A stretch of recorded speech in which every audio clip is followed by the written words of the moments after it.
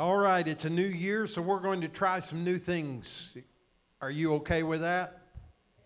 Amen. I am a person of habit and ritual. I admit that. I like to go home in the evenings and sit down in my chair and get my cover and have a cup of tea or whatever, and I get real comfortable in that situation. But I've also realized through the years that I have to move myself. I have to drive myself to achieve the things that God wants me to achieve. So this year we're going to start the year off by talking about some of those things. I'm going to be preaching, John and I, for the next 6 weeks out of the book of Joshua. And we're going to give you our notes. So on the screen you'll see a QR code. And if you know how to use those, you can scan that QR code and it should take you directly to the blog site where the notes are. Now, I know that some of you try to keep notes, and I've heard stories of people poking the person next door and say, he's moving too fast. What did he say? What was that scripture? Now, these notes will not be word for word what I'm going to say today, but it will be a summary of what we're going to talk about today. Somebody asked me, can we download it to our phone? You can, but they will be on the blog, so you can visit the blog anytime that you'd like to. So let's try it. There's a little bit of work and preparation that goes into making this happen. So we're going to be asking you over the next few weeks, is this useful for you? Is this something that you like? Is it something that you can use to benefit you? And if so, we'll continue to do it. We'll put the work in. And at the same time, if you say, whatever, I'm not ever going to use it or I'm not ever going to go there, then we may go another direction. But let's try it for the next few weeks and see if it works for you. And if it does, fine. This also will give you an opportunity to share with others what God might be saying to us here at our church, at SpiritLife. I just happened to notice on Facebook today that it was 10 years ago that we met together and we had a church meeting and decided that we were going to change our name from the Outer Loop Church to SpiritLife Church. And so for the last 10 years, we've been known as the SpiritLife Church. We set some goals for child care center and for a school and things of that nature, and we're moving in that direction, and God is opening doors of opportunity for us, and I'm so thankful for what God is doing. When I look at you as your pastor, I see people who have so much potential to be something very significant in the world that you live in. And I believe that God wants us to try to achieve everything that He has called us to do, rather than just get by, rather than just get comfortable in our world, but instead say, Lord, whatever it is that you want me to do, however you can use me, then Lord, I want to be available to you. I get that for some of you, this is a brand new journey.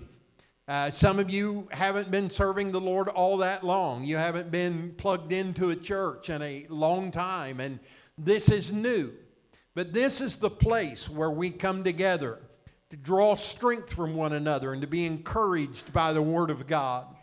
And I hope and I pray that this year will be the year that you decide, I'm going to give this a significant effort. I'm going to come when the doors are open, be it Sunday morning or Wednesday night Bible study. I'm going to bring my children and get them involved and in that environment. This is a year that we're going to say to God, we're all in. Now, many of you are already there and you've been there for a long time, but I want to encourage those of you who are just moving in this direction. Just make up your mind that 2024 is going to be the year that I'm going to give God my full effort to serve Him. And as you do that, I believe you're going to be amazed at what God will do in you and for you, but also through you. You can be a difference maker. How many of you believe that? So today we're going to look at Joshua chapter 1, and we're going to talk about leadership lessons from Joshua. And we're going to be talking about what you need to be a leader. Now, some of you are thinking, I'm not a leader, I'm a follower. You know, it's like the old worldly saying says, either lead or get out of the way. Have you ever heard that? Well, listen, I've made up my mind that I'm not going to have to get out of the way because I'm going to lead every opportunity that I get. Now, I am blessed to be able to lead a wonderful congregation like this, but I also have a home life where I am the leader. I am the one who sets the agenda, so to speak, in conjunction with my wife. And together we work the plan to bring our family close to God. It's worked for us for many years, and it can work for you as well. Some of you are leaders not only in your home, but you're leaders at work. You have a position of authority and leadership. And whether it's the ultimate leader or you're on a team where you're leading those that are under you. But we all can be leaders, and God wants to use us. So I want us to look at Joshua chapter 1. I want you to read with me. Now this year, I'm going to be using the New American Standard Bible, the 2020 version. And if you have a different version, it's okay. You'll still make it to heaven. There's no problem. But I like to switch it up from time to time. And this year, I'm going to use the NASB 20. And it'll sound a whole lot like what you have in your hand. But here we go. Beginning chapter 1, verse 1, it says, Now, it came about after the death of Moses, the servant of the Lord, that the Lord spoke to Joshua, the son of Nun, Moses' servant, saying, Moses, my servant, is dead, so now arise and cross this Jordan, you and all this people, to the land which I am giving to them, to the sons of Israel. Every place on which the sole of your foot steps, I have given it to you, just as I spoke to Moses. And from the wilderness and this Lebanon, even as far as the great river, the river Euphrates, the land of the Hittites, and as far as the great sea toward the setting of the sun, that will be your territory. No one will be able to oppose you all the days of your life, and just as I have been with Moses, I will be with you. I will not desert you, nor abandon you. I want you to be strong and courageous, for you shall give this people possession of the land which I swore to your fathers to give them. Only be strong and very courageous. Be careful to do according to all the law which Moses my servant commanded you. Do not turn from it to the right or to the left, so that you may achieve success wherever you go. This book of the law shall not depart from your mouth, but you shall meditate on it day and night, so that you may be careful to do according to all that is written in it, for then you will make your way prosperous, and then you will achieve success. Have I not commanded you? Be strong and courageous. Do not be terrified nor dismayed, for the Lord your God is with you wherever you go. Let's pray together. Lord, we've read your word now. I pray that you will allow me to speak in such a way that the word will come alive in our spirit. We will apply it to our lives, and we will experience the success that you have promised that we will have when we obey it. Lord, in Jesus' name we ask, amen and amen. I don't know about you, but I really honestly do want to be everything that God's called me to be. And I know that you feel that way as well. Whatever God has gifted you with, whatever your talents are, God wants you to use them for His glory. He wants you to lead others to experience the blessings that you are experiencing as well. And I can tell you from many years of experience that when you see God using you and you see it rubbing off on others and you seeing others get inspired the way that you are, I'm telling you, it's the grandest feeling that you will ever experience, to know that someone else was blessed and honored because of what you poured into them. So as we move through these series of messages over the next 6 weeks, we're going to understand several different ways that God not only calls us, but how that God gifts us to be everything that we can be. Now today, we start with this idea of leadership because there was a transition taking place in Israel. Moses, the Bible says, had died. Someone had to step into that role. And Joshua had been, for many years, being prepared by Moses for this moment. It was Joshua's moment when God was saying to him, this is it. Moses is gone. There's no one else to fill this role, and so I'm calling you and commanding you to do what needs to be done. And he said, just like I was with Moses, I'm going to be with you. Every promise that I made to him is going to be fulfilled through you, but you've got to take the reins now. And so there were a few things that he needed to understand about leadership. And the first one is this. He needed to get a clear grasp on vision and mission. Joshua chapter 1, verses 2, 3, and 4 says this, Moses, my servant, is dead. Now, therefore, arise and cross Jordan, you and all this people, to the land which I am giving to them, to the sons of Israel, and every place on which the sole of your foot treads, I have given it to you, just as I spoke to Moses. From the wilderness and the Lebanon, even as far as the great river, the river Euphrates, all the land of the Hittites, and as far as the great sea toward the setting of the sun, that will be your territory. At the very beginning of this call, God lays out the vision and the mission. He lays out to Joshua, this is what I need you to do. Now, I have learned through the years that one of the reasons that people don't like to lead is because they don't know what to do with that leadership position. I know the church has been guilty, and I'm not just talking about our church, but church in general. We ask someone if they will teach a Sunday school class or if they will work in children's church, and then we don't train them to do it. And so they are a little bit afraid of doing it because they don't really know what they're doing. But I'm here to tell you that's the fault of the church, and we've made it a point to try to get people with them so that they can learn how to do what they're being asked to do. So you have to have vision and you have to have mission.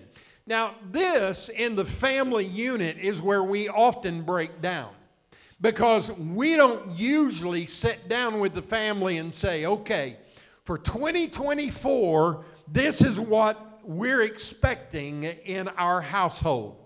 Here are our goals. Here's what we're going to attempt to accomplish in 2024. Kiddos, we want you to be on board with us. This is what we're expecting to take place. This is what we feel that God is calling us to do. And we're not accustomed to this. We haven't been doing this. It's something that we're going to start doing in obedience to the Word of God. But we all have to be focused on what the vision and the mission is. As an example, have you decided this year that you're going to cut into your schedule a time to sit down with your family and have family devotions? Are you going to read the Word of God together? Are you going to pray together? Now, I know some of you are already getting weirded out because it's like, I don't know if I know how to do that. And here's the problem. If we start trying to do an hour every night, you've already failed. But if you start by just praying for your kids and reading one verse as they are leaving out the door to go to school, you have succeeded. You haven't read the entire Bible to them. You didn't do a Bible study, but you taught them that the Word of God is important to us, and it's a priority. So what you decide to do and what you feel like God is calling you to do has to be a team experience. It has to be, this is where we're going. This is what God is doing. This is what God is calling us to do. So vision and mission is a clear vision, and it provides a sense of direction and purpose for leaders and their teams. Secondly, it brings alignment and unity. Did you ever see anybody that got in a huddle, and then when the huddle was over, they all went a different direction? We see this on the football gridiron all the time. They come together, they get their head together on the play, and then when the huddle is over and it breaks, they all go a different direction. But they're not moving in a different direction. They're just setting themselves up in the area that has been assigned to them. And when the quarterback says snap the ball, they are moving together even though they may be going in different directions. Listen, we don't have to be little mirrors of one another. God has called us to do what He's called us to do, but we all bring our gift. Wouldn't it be crazy if the quarterback caught the ball, went back, and threw the ball, and then had to start running down the field to catch the ball that he just threw? It doesn't work that way. Sadly, this year in the NFL, even the receivers aren't catching it very often. But we're not called to do everything on the field. We're called to do what God's called us to do. And so when we are all aware of that, and we are all in alignment and unity, then something beautiful can take place. Ask these singers who sing on our platform every week. Wouldn't it be crazy if everybody just sang their own song? Wouldn't it be crazy if everybody just said, well, I feel led of the Lord to sing, it's me again, Jesus, or whatever. And somebody else is singing something else. No, they are aligned by their leader. My wife sends out a list just about every Thursday and says, this is what we're singing. Go online and start listening to it. Get it in your head. And then when they come together, they put it all together and kind of smooth over the rough edges, because they all want to be in harmony, in unity, in alignment. And so if we're going to have a vision and a mission for our life and for our family and for our church, we have to be in alignment. This last year, I asked you in January of last year if you would join me in trying to pay off a mortgage that at one time was $1 million. I was just asking you to do what you felt like that the Lord was leading you to do over the course of the year. Our goal was to raise $24,000 to pay directly to the principal in addition to the normal mortgage payment. Why? Because we need to get rid of this mortgage so that we can take that money and put it into ministry. But do you know what you did? You excelled. You exceeded the $24,000 goal. And the last time I looked, it was a little over $42,000 that has come in this year. You say, are you going to ask us to do it again this year? Oh, yeah. I'm going to ask you again because we need this mortgage done. But you see, we were able to achieve $42,000 because we were in unity and alignment on the $24,000. And that'll work in your home too. Because when you agree that we're going to do this year, we're going to set this goal this year, and then everyone gets excited about it and says, let's move in that direction together. So alignment and unity, and then inspiration and motivation. That's what I was just talking about. Man, when you start seeing it come together, when you start seeing that the kids enjoy the Bible studies and the Bible stories, and they enjoy being prayed over when they leave, and they're getting into coming to church and all that kind of thing, when you start seeing it happen, then what happens is everyone gets inspired and everyone gets motivated. So we begin with vision and mission. Secondly, after we've achieved that, Joshua understood that he needed courage and confidence. Joshua chapter 1 verses 6 and 7 says, be strong and courageous. For you shall give this people possession of the land which I swore to their fathers to give them. Only be very strong and very courageous. Be careful to do everything in accordance with the entire law which Moses my servant commanded you. And do not turn from it to the right or to the left, so that you may have success wherever you go. Let me read you a quote that I saw. It says, confidence plays a significant role in inspiring courage. When individuals possess Spirit-inspired confidence in themselves, their abilities, their beliefs, it empowers them to face challenges and to take bold actions. Confidence fuels the inner strength required to overcome fear, doubt, and obstacles, ultimately stirring up courage. So what I'm saying is that we have confidence in ourselves, not because we just generated that, but because the Spirit of God within us says, you can do this. I have gifted you to do this. I understand that a couple of weeks ago, 4 weeks ago, maybe, that some of the young men of the church decided to meet in the gymnasium on a Thursday night and play basketball. Now, there was someone who was obviously not there, and that was me, because I don't play basketball anymore, even though I used to. And I asked someone if they had an intention of dunking the basketball. And for those of you who don't know what that means, it means you jump high enough that you can take the basketball and slam it through the rim. I used to be able to do that when I was younger. But at my current age, I fear that a trip to the emergency room would follow directly after my attempt to do that. What I'm saying is that it's one thing to have courage, it's another thing altogether to be an idiot. How many of you would agree with that? See, we attempt sometimes to do things that God never asked us to do.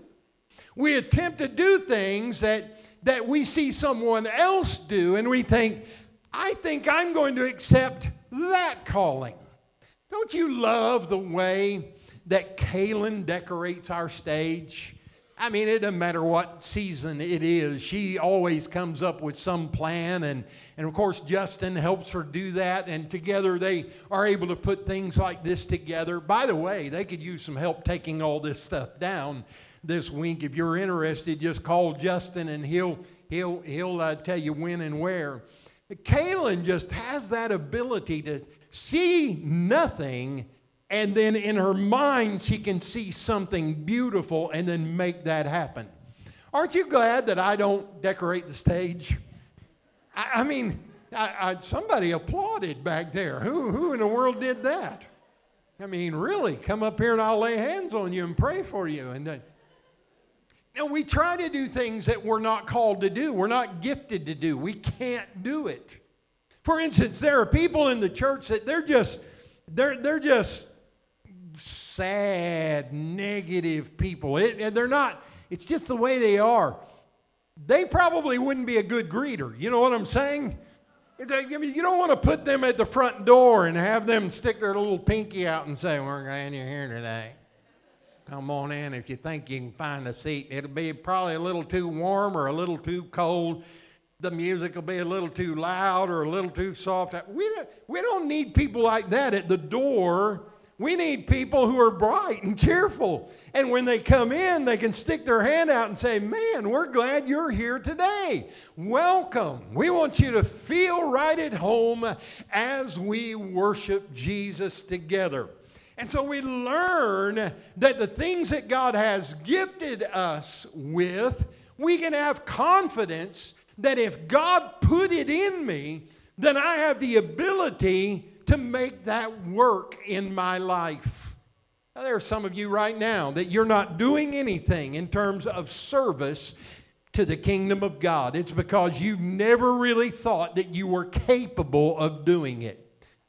But if God has called you to it, now is the time. Listen, you'll make some mistakes. Oh, I remember the first church I pastored. One day I found some of my sermon notes from when I was their pastor. It was back in the day you didn't have computers and you had to write your notes by hand, and I had all colored of pens. I'd write black in the comments, and then I would write red if it was a scripture. I would write yellow if it was something I really wanted to highlight. And I can remember reading through those and thinking, oh dear Jesus. These were the worst sermons I've ever seen in my life. And I really felt like it was terrible, terrible. I still feel like that at times. I go home and I think, what in the world was that mess? But listen, I've learned through the years that a lot of times when I feel that way, I'll get a text that afternoon or an email or a phone call and say, Pastor, that really helped me today. Thank you for that. I have hope now because of what you shared with me today. So it's not about our feeling inadequate or feeling like a failure. It's about saying, God, I am convinced that you have called me to do this and you have given me the ability to do it. And so by faith, I'm going to give myself to it this year so that you can receive glory through my life. So we have to have confidence and courage. Thirdly, we have to learn to depend on God. Look at verse 9. It says, have I not commanded you to be strong and courageous? Do not tremble or be dismayed, for the Lord is with you. Look at your neighbor and say, God's with you. Don't ever doubt that. For the Lord is with you wherever you go. So when you step into service, child, listen to me, you're not going by yourself. You're not going alone. God is going with you. In fact, God got there before you even decided to arrive. And He has put everything in place so that you will succeed. Proverbs chapter 3 verses 5 and 6 says, trust in the Lord with all your heart and lean not unto your own understanding. In all your ways acknowledge Him and He will make your path straight. Isn't that good news? It's been a couple of years ago now that I taught you about the 3 phases of dependence, and I'm not going to re-preach that message or series of messages, but I want to remind you of what they are. The first one is just plain old dependence. It's when you're a baby and you have to have someone change your diaper for you and stick the bottle in your mouth and help you with everything that you do. You can't do anything unless someone else is helping you. And then you grow up some and you become independent. Aren't you glad that when your teenagers become teenagers, that you don't have to change their diapers anymore? Can I get an amen from some parents? Aren't you glad that there are things that you had to do? You sat at the table and you got the spoon and you put the food in their mouth, and then you went from the chin up and got it all and put it in there. Aren't you glad that you don't have to do that kind of stuff anymore? Aren't you? Henry came to our house the other day. I've got to tell this. He'll kill me when he gets older. He came to our house and I said, Henry, are you wearing underwear? And he said, no. He said, can't I just wear soft pants and no underwear? I like that better. And I got to thinking, he might be onto something there. Soft pants and no underwear? Listen, aren't you glad that you don't have to do some of the things that you used to do for your kids? That they're now independent in the sense that they like to brush their own teeth. They like to comb their own hair. They like to drive themselves to school or work. They like to do some things because naturally we grow up and we reach a place where we are independent. But then there's another place where we finally get, and that's a place of interdependence. Interdependence means that I'm not totally dependent, I'm not totally independent, but I am working together with God. I am working together with my family. I don't have to do everything at the house. I don't have to do everything at my job. I don't have to do everything because we're all working together and we are interdependent upon one another. Joshua learned that he had to be interdependent with God. The next thing that he learned is that he had to be obedient. Look at verse 7. Only be very strong and very courageous. Be careful to do everything. Say, do everything. In accordance with the entire law which Moses my servant commanded you. And don't turn from it to the right or to the left, so that you may have success wherever you go. John chapter 14 and verse 15 says, if you love me, keep my commandments. And then in James chapter 1 verse 22, it says, prove yourselves to be doers of the word and not merely hearers who delude themselves. As I was studying for this message, a question popped up in my mind. And I thought to myself, why do we not like to be obedient? I mean, what is it about anybody telling us what to do that just makes our fur stand up? You know what I'm saying? When someone looks at us and says, do this, it just irritates the life. Or maybe it's just me. Maybe you're very submissive and you just say, yes, sir. Yes, ma'am. Okay. I will. I get right on it. I'm not one of those people. Somebody tells me what to do. It's like, why? Why should I have to do that? Or in my mind, I immediately start thinking, there's got to be a better way to do this. There's got to be a more efficient way. There's got to be a better way. How can I? God said to Joshua, don't go right, don't go left. If I said it, do it. It's that clear. Why is it that we as Christians know that the end result is that we will be successful and that God will bless us if we will simply do what His Word says? And how many of you are like me? Sometimes we say, I'm going to do it. I'm going to do it. I'm going to do it. I am going to make a promise that this is the year. I'm going to do it. And we do it 3 times. And then it's like we lose all motivation for it. I don't know how many times through the years that I've known people who have said, you know, we've actually thought about this whole tithing thing and giving thing and being generous. This is the year. We're going to do it. And then we write 2 checks, and then it's like, well, I really could have used that money. Or, you know, the instant that we make a financial commitment, then our car breaks down. Can I get an amen? Or something happens, and then it's like, well, God, maybe next year. Maybe I'll just do it next year. And what we don't understand or we forget is that God said, if you'll do this, then you can test me. You can prove me and see if I will not open up the windows of heaven and pour out blessings upon you that you can't even contain. How many of you realize that it's better to be obedient and then let God bear the responsibility for remaining true to His Word than it is for us to just assume that somebody got the whole idea about giving wrong? And so I'm going to turn left. I'm going to turn right and see if something else will work better. Listen, or how about forgiving? How about somebody does you wrong and you say, I know I should forgive them. I know the Word of God would have me to do that. But boy, honestly, I hate their guts. I don't think they deserve being forgiven. I don't really want to be forgiven. I don't want them to be forgiven. I'd rather just hate them. It's just easier.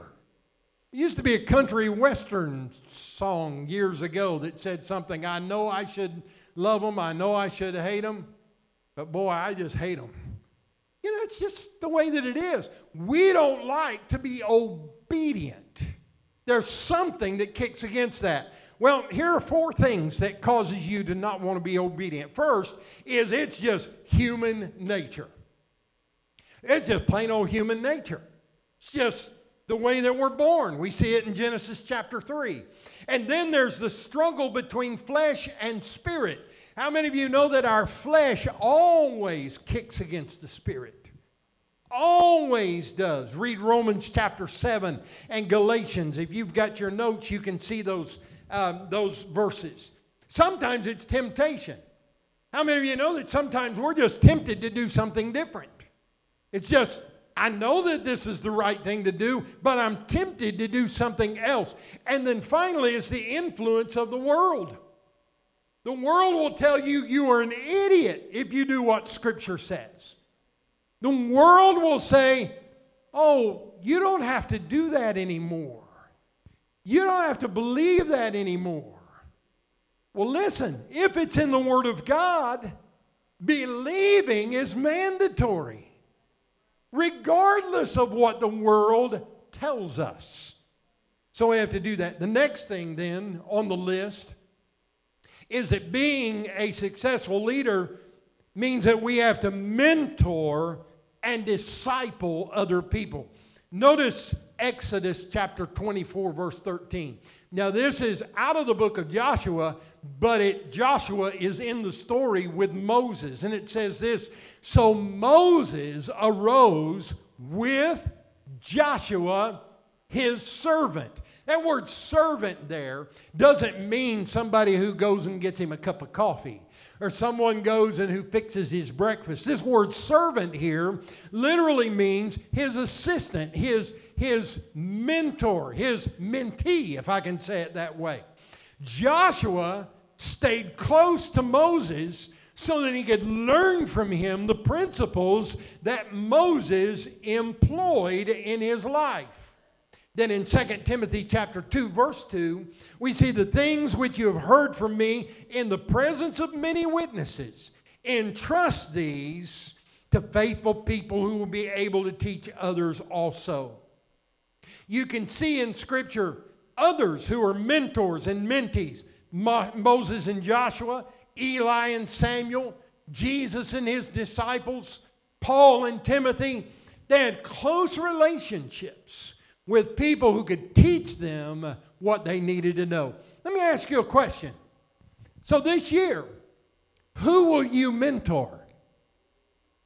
Who have you picked out to disciple? Who is your assignment this year? I've already picked some of you out. You've been marked by this pastor. I'm praying for you. I'm believing God's best for you. I'm believing that you will do better this year than you did last year. Some of you are thinking, I wonder if I'm one. You might be. And let me tell you, we need to be pouring ourselves in to other people. So who have you decided that you're going to mentor this year? Will it be one of your children? Will it be one of your family members? Will it be someone that you work with? Will it be someone that you meet occasionally? You never know. But who are you going to mentor? Second question is this. Who are you going to allow to mentor you? So I don't know. I know everything that I need. I've made it this long, and I don't think I need any help. I think I can do it. See, it's really dangerous when we come to the place where we think, I know all there is to know about this.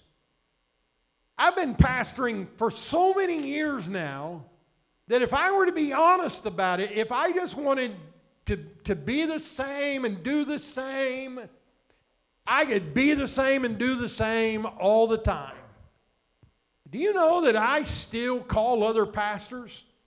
I call pastors who are younger than me, who are having success, and I ask them, how can I do that realizing my context and my age?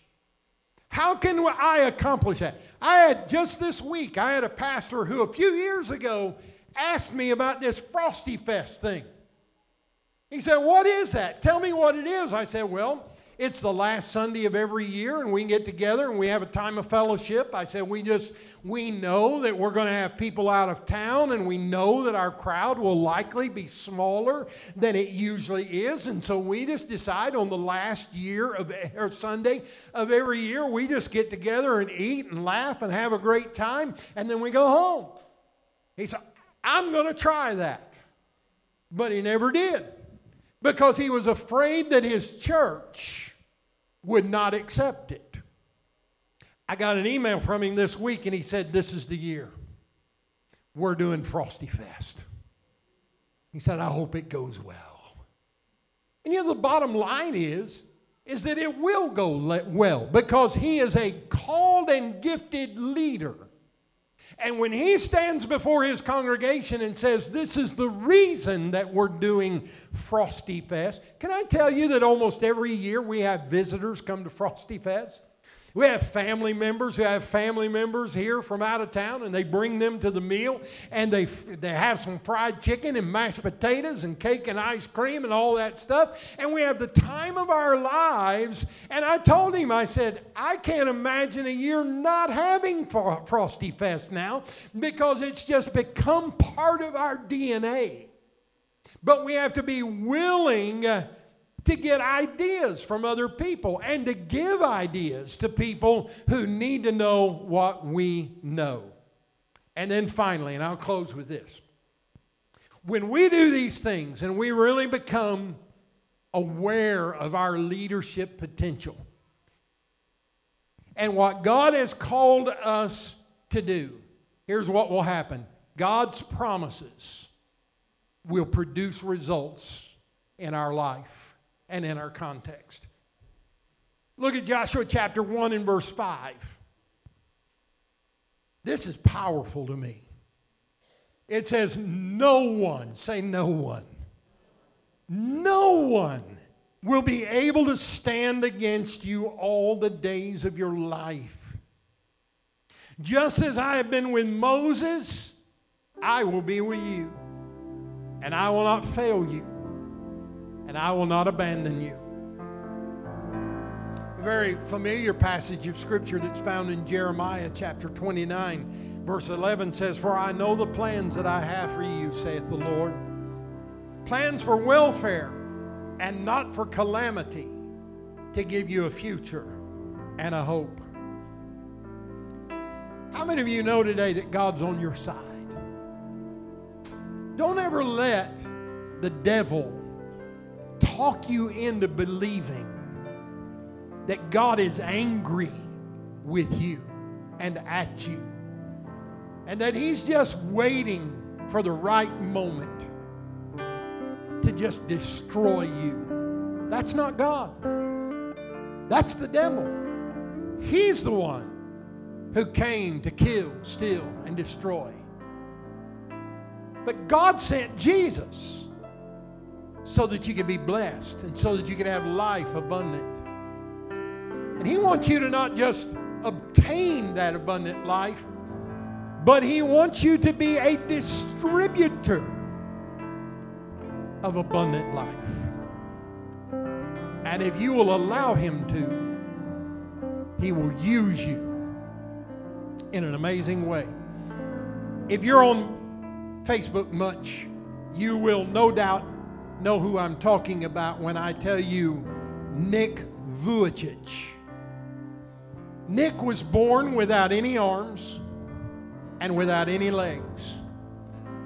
He spent his entire life being made fun of and being frustrated with the fact that to do anything he had to have help, until one day God called him to impact the world. He thought, how in the world can I do this? I have no legs. I have no arms. How can I do it? He taught himself how to walk. He taught himself how to be a motivational speaker, anointed by God. And he started a ministry that inspires millions of people. It's called Life Without Limbs. That's the ministry that he started. And to date, millions of people around the world have come to a relationship with Jesus Christ through the ministry of Nick. Of all people, you'd think, how could he be able to do this? Well, I'll tell you how. It was through the power of God that anointed him. He didn't have to jump. He didn't have to swim. He didn't have to do all the things that we think people have to do. He just simply was obedient to the call of God. And because he was, someone asked him one time, why didn't you pray for God to give you arms and legs and heal you?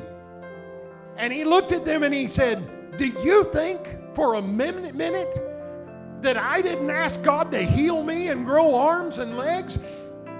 I prayed so many times that I felt guilty about praying for it.